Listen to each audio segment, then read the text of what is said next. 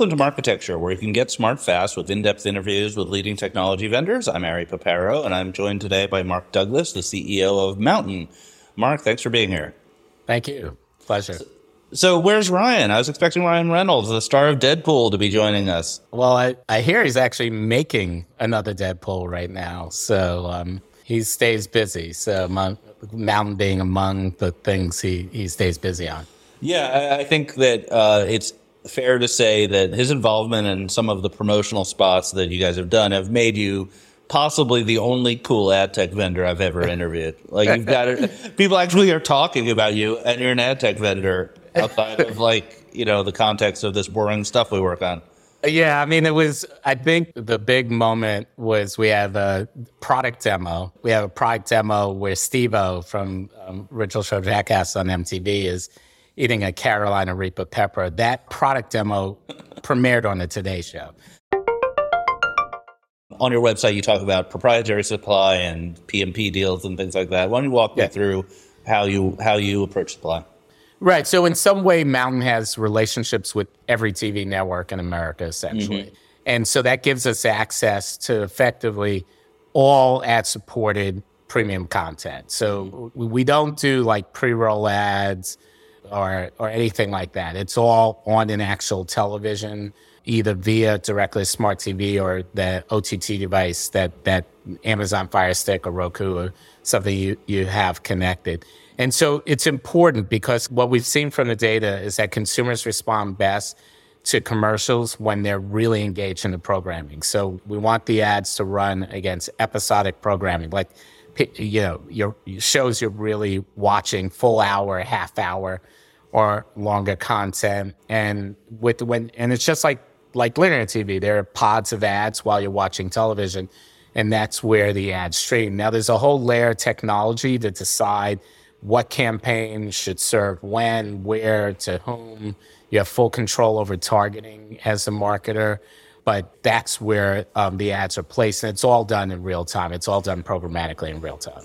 Okay, so I have some follow-up questions. So your ads are not appearing then on YouTube or on web-oriented content, right? But you might appear on YouTube TV.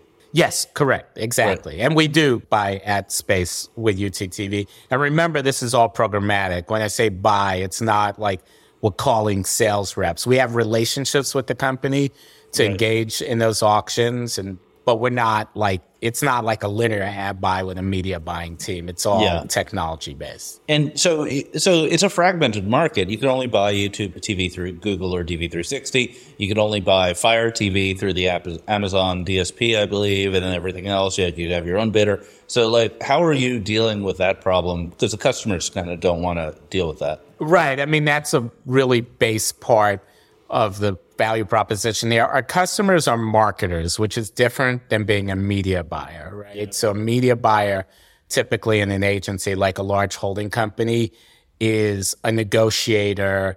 They're not thinking outcomes, like how much revenue am I trying to drive for the campaign? They're just thinking reach and frequency. How many consumers are going to reach, how often? So our customer is the marketer. So they're essentially letting the platform execute all the media buying. And then MNTN we built relationships with all these TV networks so that we are a key partner of all of these TV networks. And all of them make their content available programmatically, but usually there has to be some kind of relationship in place so that they have control over, what ads appear. They obviously are putting out premium content, so they want the ads to be fitting of the content. Right. So, but the complexity comes. I come from more of a tech background, so I've tried to here, and there's a lot of complexity when you're working across multiple systems that you have to abstract away so that the marketer doesn't care. Yeah, we have a team, so we have a bidder. We call it P Biddy. And that is a joke. So good one. Take off P Diddy. And there's a whole team behind that is maintaining that, monitoring that, and enhancing it. Plus, there's a whole nother layer of technology that's doing all the optimization, frequency, what part of your audience to target, because you might target 30 million people, but have a budget that can reach 1 million. So we have to pick, well, which one out of the 30 should or most likely respond to your campaigns. time of day optimizations, network optimizations. So which TV networks or how much to spend on each network. And all of that is all tech-based. So it's something that in the past was done by people, which you can do for brand campaigns, but when it's like true, like outcome-based direct response campaigns, all performance marketing platforms have fully automated media buying. Facebook does, Google does, Mountain does, they all do. And where you set up the campaigns, but the execution of that campaign is fully automated. Thanks for listening. To hear the complete interview, subscribe at marketecture.tv.